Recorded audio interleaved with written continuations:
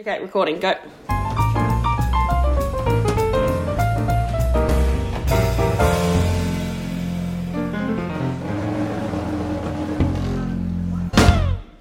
G'day and welcome to the bar. My name is Nick and I'm joined today by Georgia, as always. Georgia, how are you?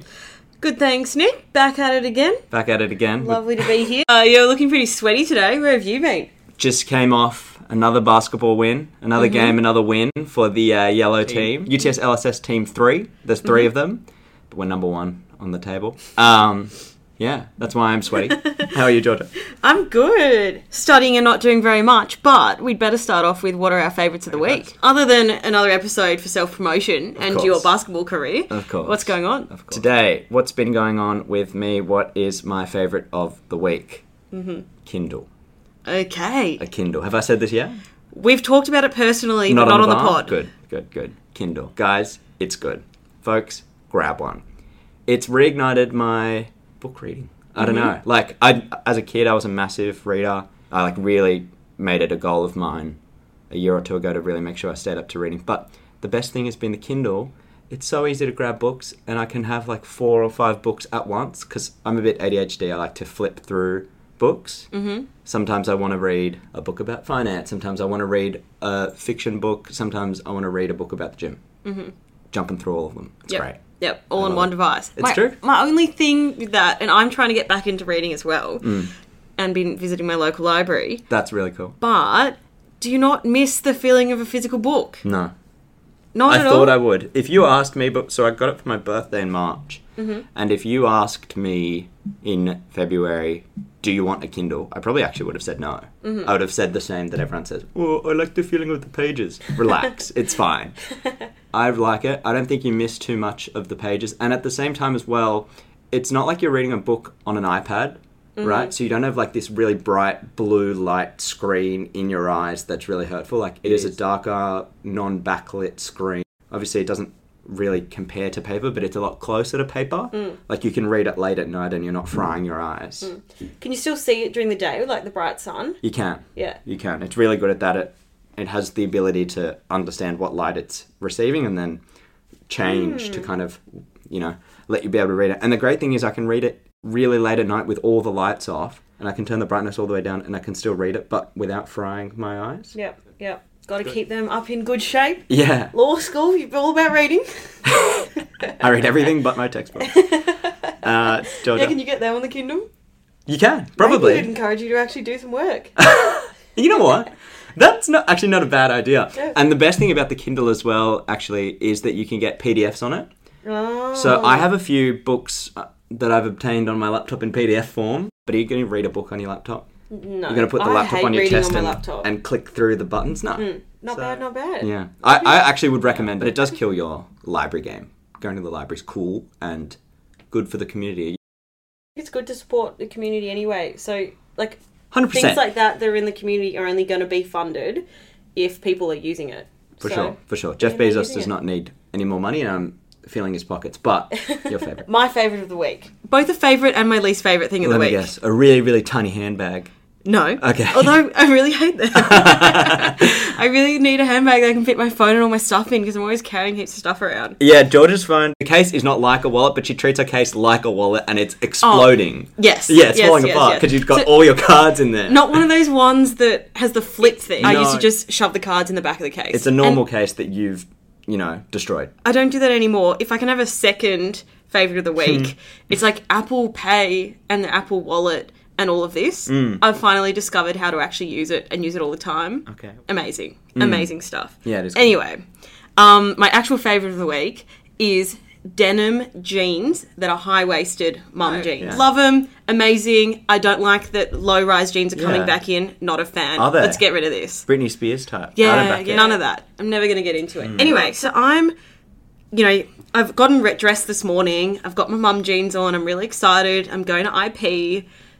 Great time for class. Anyway, and I lean over to do my shoes up and I pulled a plexus and I ripped my jeans all the way from my bum, down the leg. Was this today? Today, this morning, and that's why I was class? late to class. Oh, before No, class. so it was as I was leaving the house. You're in a different pair of pants now. So I had to go home and put on a different pair of, blue denim You're mum still jeans. wearing Same thing. blue denim mum jeans. But they were my favourite ones. Oh, no. And they're gone. You did a me. Yeah.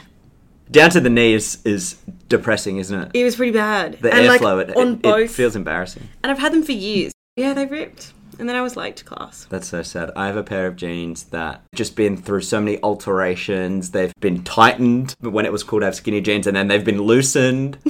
And my girlfriend says, you need to get rid of them. And they just develop a new hole all the time. I don't wear them that much, but they're like my really faded black jeans. Yeah. Sometimes you just got to throw them in the bin. Yeah. Well, or donate them. It's good that you keep reusing them, though. Yeah. But until the point where they get ripped. Yeah, they're so faded and they're so thin. So wait, what's the favourite? So that... Jeans? Jeans. I just love winter clothes. Okay, They're back. But okay. it's also my least favourite thing of the week is that my favourite pair of jeans got ripped. Yeah. Can you buy the same model? I don't know. Surely. Everyone stay tuned for the exciting second instalment. Does Georgia get the same cut of jeans? Maybe to a more interesting topic. Today we'll be speaking to a very distinguished guest, Mr. Callan O'Neill. Callan was called to the bar in May 2012. Prior to this, Callan was employed as a senior associate with Clayton Utz and later at Watton and Carney. His practice principally focuses on the area of insurance law, commercial law, alternative dispute resolution, and some sports law. Callan is a tribunal member of the New South Wales Rugby Union Judiciary, so we'll be unpacking that today. And also he's a UTS alumni. So we're very excited to have Callan on today. Callan, welcome to the bar. Thanks for having me. How are you today? I'm very well, thank you. I mean, apart from the fact that I'm recovering from a vicious loss, unfair as it was, I'm, otherwise fine. It's good to hear that you're fine. We don't ever like to hear about a loss, but we get through them. It's part of the job, unfortunately. When you look at the CLRs, all those people who thought they were going to go to the High Court to win, and half of them lost. So there you go. Yeah, we were just talking about basketball earlier today. Whether it's the High Court or the basketball court, it's never good to lose. No. Yeah. Someone has to. It's 50-50. That's right. We win some, we lose some. Yeah. Callan, we'll start with the question we ask everyone. If you could take one person to the bar, who would it be? Well, I've assumed you meant the bar and the pub because no one would want to go to the bar otherwise. Look, there was a guy who I never met but who is known quite affectionately along the bar. His name was Chris G. QC. He was an insurance barrister and lawyer by trade, but he must have been somewhat of a wit. And he invented 10 laws of litigation. 2 of them have been lost to time, so we don't know what they are. But the other 8 are: the correct answer is always no. The correct answer is always no. The correct answer is always no. No case is not improved by a good verbal. Never smile in a jury trial.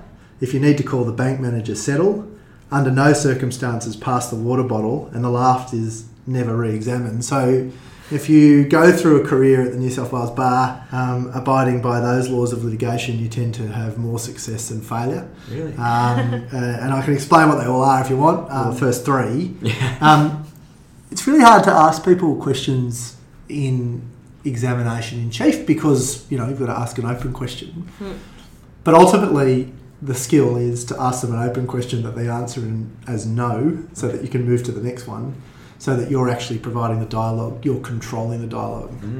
So that's where those 3 come from. The 4th one is you always try and implicate people in a trial by using their own words. The 5th one is never smile in a jury trial. You want to make sure that juries understand that you're very serious and there's a very serious obligation upon you and that you're not trying to charm them. The 6th one, if you need to call the bank manager, settle. If you need to call the bank manager in a banking case, you are in big trouble. Under no circumstances pass the water bottle is give no one a free ride, so don't help your opponents unless you have to.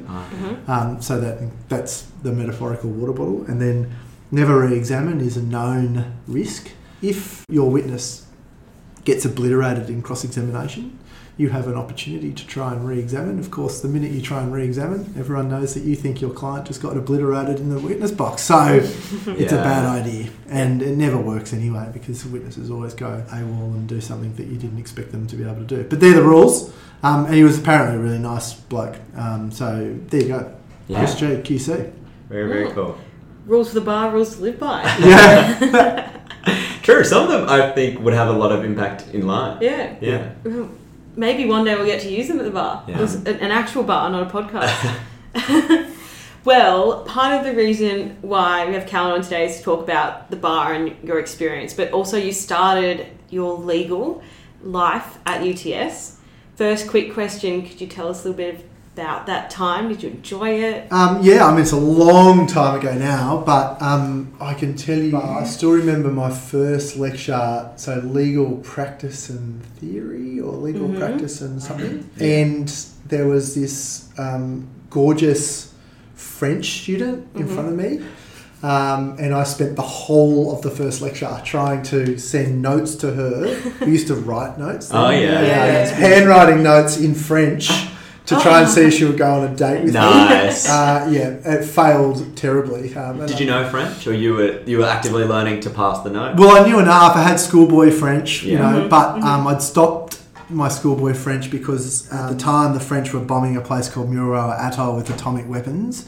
And I was adamant that that was a bad thing, so I vetoed French. Now, on reflection, that was probably the worst thing to do. Like, the best thing would have been to learn French and then advocate to them in French as to why it was that was a bad decision. But, you know, Year 8 Cal was a bit of a different person to...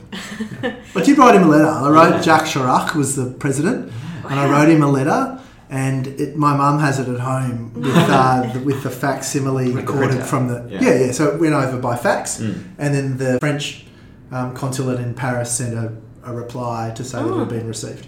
Did you ever get a substantive reply? No, but I did write it in English, so I don't... You tried your best. That's crazy. It's not a bad advocacy rule, though. Like, you know, you have to communicate with people on their level.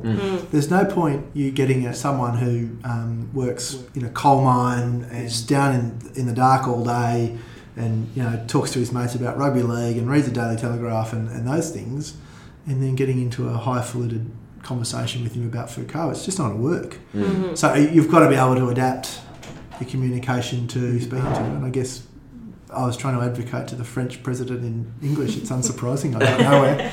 Do you find that comes into play in your work as a barrister? So being able to speak maybe in non-legalese or with your clients? Yeah, definitely. So my principal area of practice is as a common lawyer. So if you remember back to equity, when they talk about the divide between the common law and equity, I was probably more in the common law style in terms of I do a lot more work where people are involved rather than paper.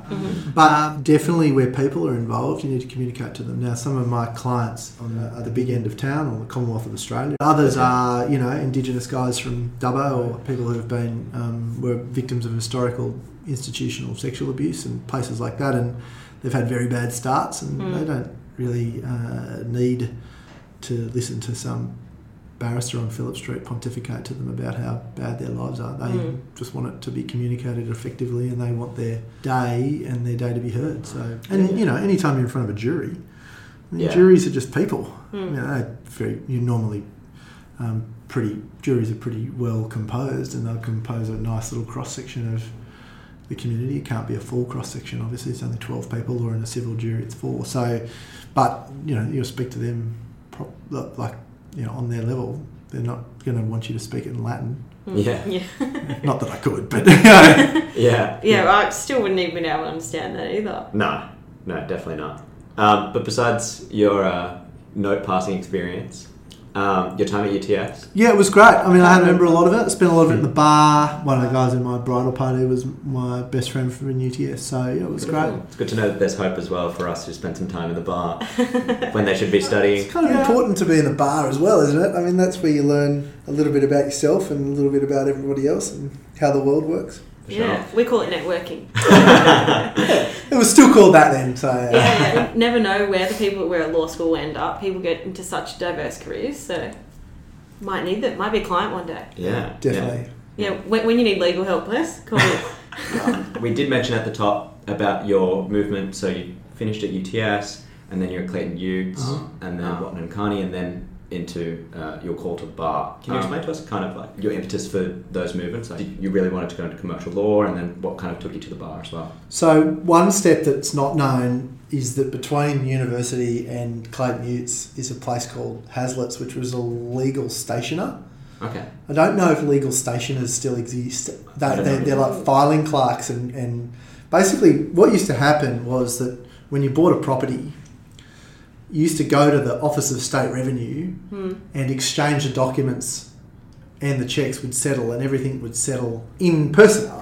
So the Office of State Revenue was full of law clerks. It was like the floor of the ASX back in the day. When people, and so you'd be yelling out the solicitor's name, trying to get people over. So that was my first job, and it was just walking around Sydney doing property settlements and filing documents. So that was a good start because of a very practical start into civil law. And then I was lucky enough that there was an inquiry or inquest on in respect of what was called the Medical Research Compensation Fund, which is a fund that was set up in order to allow James Hardy to leave Australia. So it was all about asbestos funding. I was working as a barman at the Annandale Hotel at the time. I had long hair, stunk of cigarettes because he used to smoke inside.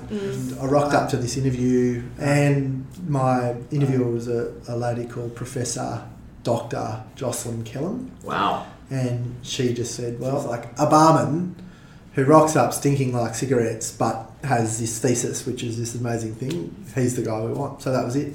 So then I got a job as paralegal, and then ultimately went through the grad program, and so I never summer clerked. I just got lucky. So it was a bit sort of just by accident, and then that just evolved into, I loved Clayton Yates. It was awesome. It was pre-GFC. It was the golden years. You know, you would work really hard, so you would work from sort of, 8 till 11, 12 o'clock at night, but you got meals at the desk, gym memberships, free towels. The bathroom was better than my crappy, share house in Annandale. It was awesome. It was just fantastic. And so, I was captain Clayton Yates, captain touch team, we had all these things.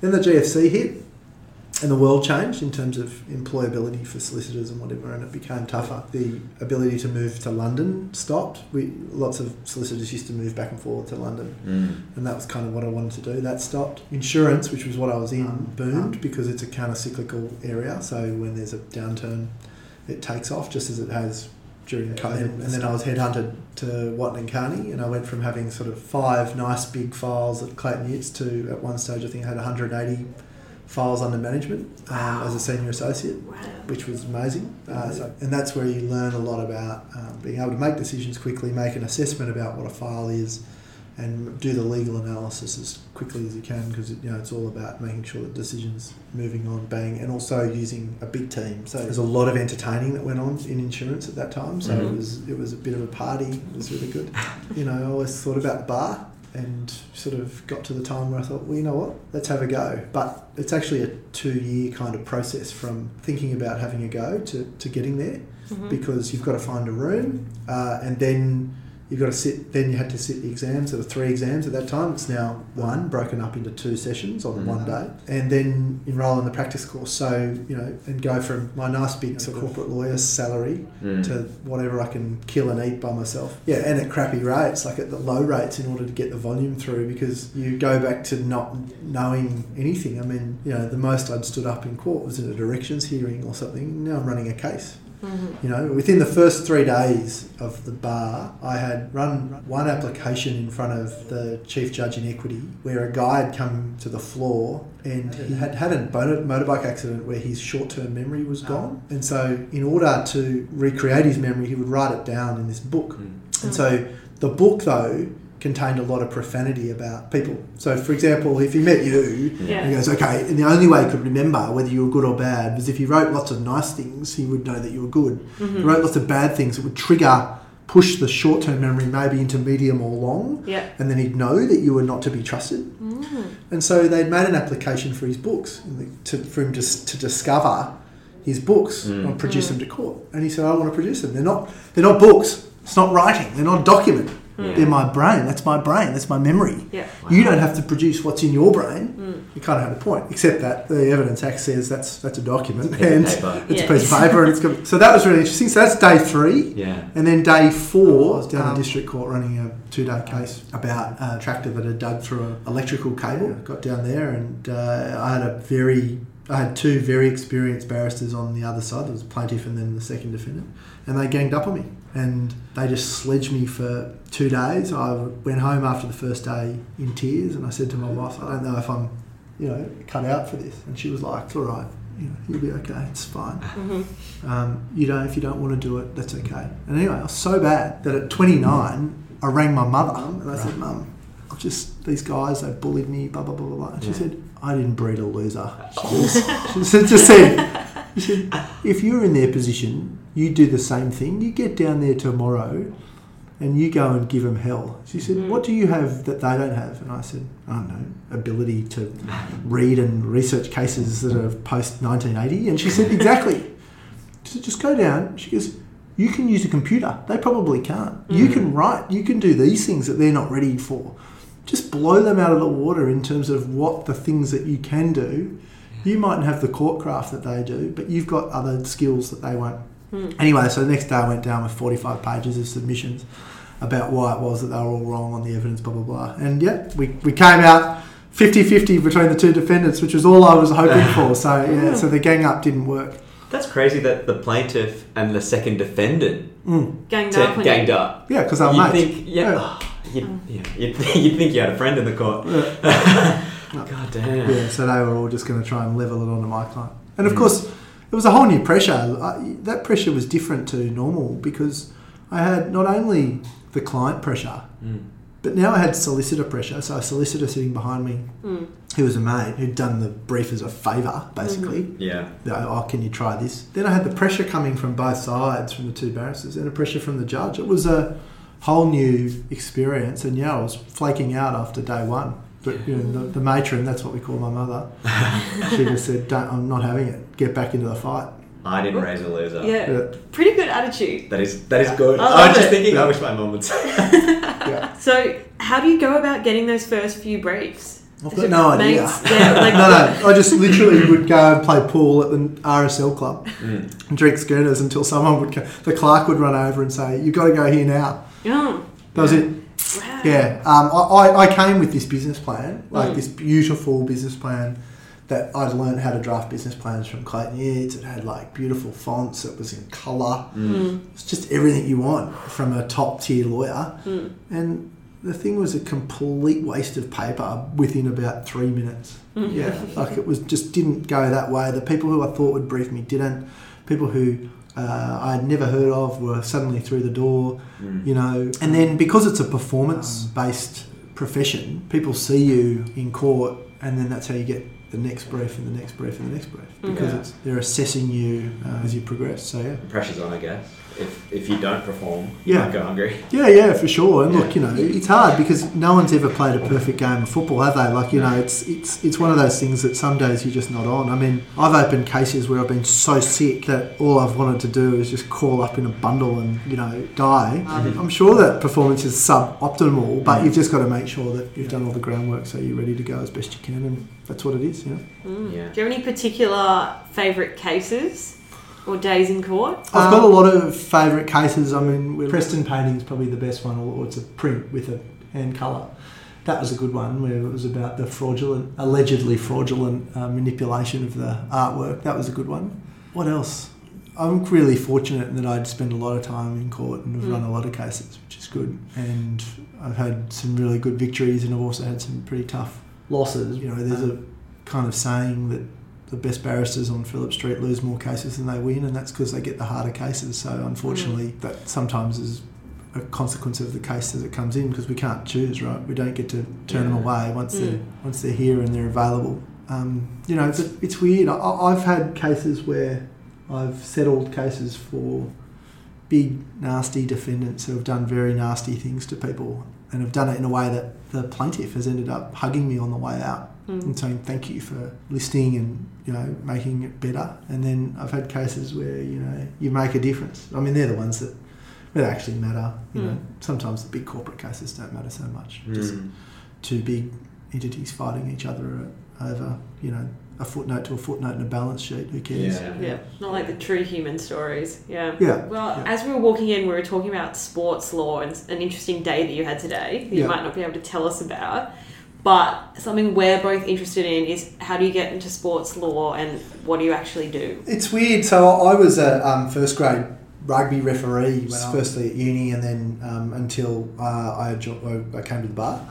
And so through that, I was on some judiciaries. I was on a basketball judiciary. I was on the rugby judiciary. And then just because of my understanding of the judicial process, you get briefed in other things. So I've acted now. I think my sports number is so I've got yachting, cricket, rugby league, rugby union, soccer, hockey, skiing. I think they're the only sports so far. I'm probably missing a few. It's like the entire Olympic team. Yeah, so sports. I don't think there's any sports left. Yeah, I wouldn't mind an AFL one. That'd be good because my practice has kind of got a bit of an employment component to it. I do a lot of employment stuff. It's got contract. It's got judiciary. It's got disciplinary work. It's got injury work. I'm kind of a good fit for sport. You make no money out of sports law. It's just done sort of as a sideline, but it can be really interesting. Had some really good sports clients. A good passion project to go along with the big corporate entity cases. Yeah, if you like sport. I mean, it's weird because I have a really good sports practice, a really good art practice. Not many people have an art practice. Again, you don't make money out of art practices, which is why the art's hanging on the walls. But it looks good on the You wall. usually get paid in art rather than actually in money. And you still have to declare it to the commissioner, so it's a pain. But they're the two sort of passion areas that I practice in. Bit of music. Very cool. So are you a tribunal member on all those judiciaries? So I sit on SANZAR, which is the Super Rugby judiciary, and I sit on the Shoot Shield judiciary, so the local Sydney comp. And then I'm the chairman of the NRL Player Hardship Fund, which is a fund that's set up to assist players who are in their second to last or last year of their contract who get seriously injured and can't fulfil their contract. So they make an application, and then the fund determines whether they can be paid out the rest of their contract. How do you do it all? Yeah, well, it's all those things, isn't it? Ask a busy person to do something and he'll get it done. My diary is like this sacrosanct thing, and so if it's in the diary, it exists. If it doesn't, it does not exist at all. And so every fight that my wife and I have is because something wasn't in the diary. Weekends, holidays, whatever. But also because this job is, it's vocational. It's not one of the things I think that people misunderstand about work-life balance is that doesn't mean that it's not hard. It means that in a vocational profession like medicine, like law, and at the top end of that, like if you're a specialist, a medical specialist, or you're an ER specialist, your time is going to be taken unless you can book it out, and it deserves to be taken because you're performing a service for people who need it, in a way. And so if you don't book it out for you, then it's going to be taken by someone else, and you are going to be a barrister. You're a barrister when you wake up, you're a barrister when you go to bed, and those times may vary on how much barrister work you need to do in that day. Yeah. So I think that's the key to understanding it. And it's because you love doing it that you're actually going to allow that much time. But equally, you've got to make sure that you have time in your life for, wife, friends, socialising, etc. And so that just needs to be taken out. You just go, okay, I'm not going to work on these days. It's just this regimental adherence to a diary. Yeah. What about if... My understanding is that sometimes matters come and things have to be heard on this day. Would someone else take your spot for that special hearing, or what would happen there? Yeah, so the rules are that if you're in something and it gets pushed over, it takes priority under the bar rules. So the bar rules have a system for how to work out who gets priority in what situation. And those emergency situations will be that, you have to keep going in the case you're in, and then someone slots into the other thing that you were going to do and you can't. Yeah. The convenience of counsel is in a way that isn't usually something that the court considers when it comes to assigning dates. So it tries, but it's not the be all and end all. Yeah. And so the cab rank rule actually works in practice? It's not only does it work, but it's actually vital. So if you don't believe in the cab rank rule as a barrister, then you're really undermining the way in which the profession was established, because it is really critically important that old mate can walk off the street and say, this is my case and I need someone to help me, and as long as he can afford the fee, that can be done if you're available. Now that has meant that I act for people that I don't particularly find very attractive, or I don't really think, I'm not even aligned with their views. It also means that I've acted for people who I don't believe at all, and also meant that I've acted for people who surprised me. and it ended up being better. But it's really important, and that case deserved my best attention to it within the confines of what I was ethically permitted to do, which is a complicated and nuanced question, case by case, I guess. So how do you manage taking on, I guess, clients that you don't necessarily like that much or align with them, their values, or maybe what they've done? Well, I guess kind of academic pursuit, right? Yeah. So law has all the elements that make of great competition. It's got an adversarial element to it.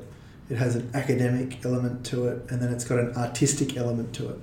That's the practice of a barrister. It's got all of those things. And so none of those actually touch upon whether you're right or wrong. All of those things just touch upon how to win. So that's how you do it. You know, but yeah, it doesn't, you know, when you sit around at a dinner party and everyone goes, oh, look at this, you know, person that O'Neill's acting for again. You go, But then again, I think people, once it's explained to them, people understand it. Someone's got to do it. Everyone, even the enemy combatant gets the surgery on the battlefield if he or she is dying from the bullet wound. So Callan just really makes the bar sound so cool. Advocacy work. If there were any listeners or any of our younger students who are looking and think that the bar maybe will be for them, what advice would you have for them? It's the greatest thing that I've ever done in my life. Wow. So it's really worth it. It's worth ringing your mum. It's worth ringing your mum, and it's worth your mum telling you to get back into the fight. But equally though, depending on what area of law you work in or what you're going to work in, you've got to make sure that you have, I think, the maturity to be able to cope with the commercial pressure, the commercial reality of what's going on around you, and understanding of the clients. So what I mean by that is, if you go straight out of university, you often haven't learned, you know, either in a criminal law firm or a civil law firm, how clients work, how the system works, how to run a file, how to do the practical things well, how to write a letter. And so that level of training, university doesn't give you that. The university gives you the academic and the theoretical, and you'll find that you actually don't engage with that for some time. It gives you this base, so you've got this framework in which to fit in all the information. But then the world gives you this experience that allows to shape that. And so it also allows you to understand who you are as a person by the time you come to the bar, because the bar's going to do that as well. It's going to keep shaping you into the advocate you want to be, or the advocate you will become. So I think don't rush in, and then really make sure that you're experiencing all aspects of whatever it is that you're going to work in. So, you know, do the secondment, go overseas if that's what you want to do. Do those things, because all of those things help you when you come back to practice of being a barrister or the practice of advocacy. How many years was it between when you graduated and then you came to the bar? I think it was, so I graduated in 2003, and then I was at the bar 2012, so whatever that is, it's 9? 9 years, yeah. A whole bunch of lawyers sitting around trying to do math. Well, we're business students, we should be better. Yeah, you should be better. Yeah. We're finance as well. Get your Excel spreadsheets out. Yeah, my computer does my calculations for me. Yeah, there's a skill that we might have that other people wouldn't. Chuck it in the spreadsheet. For sure. Well, thanks for sitting down with us, Callan. No worries. That was a really interesting chat. We'll wrap it up there. Yeah. Thank you. I've been Georgia. I've been Nick. And we'll see you next time at the bar.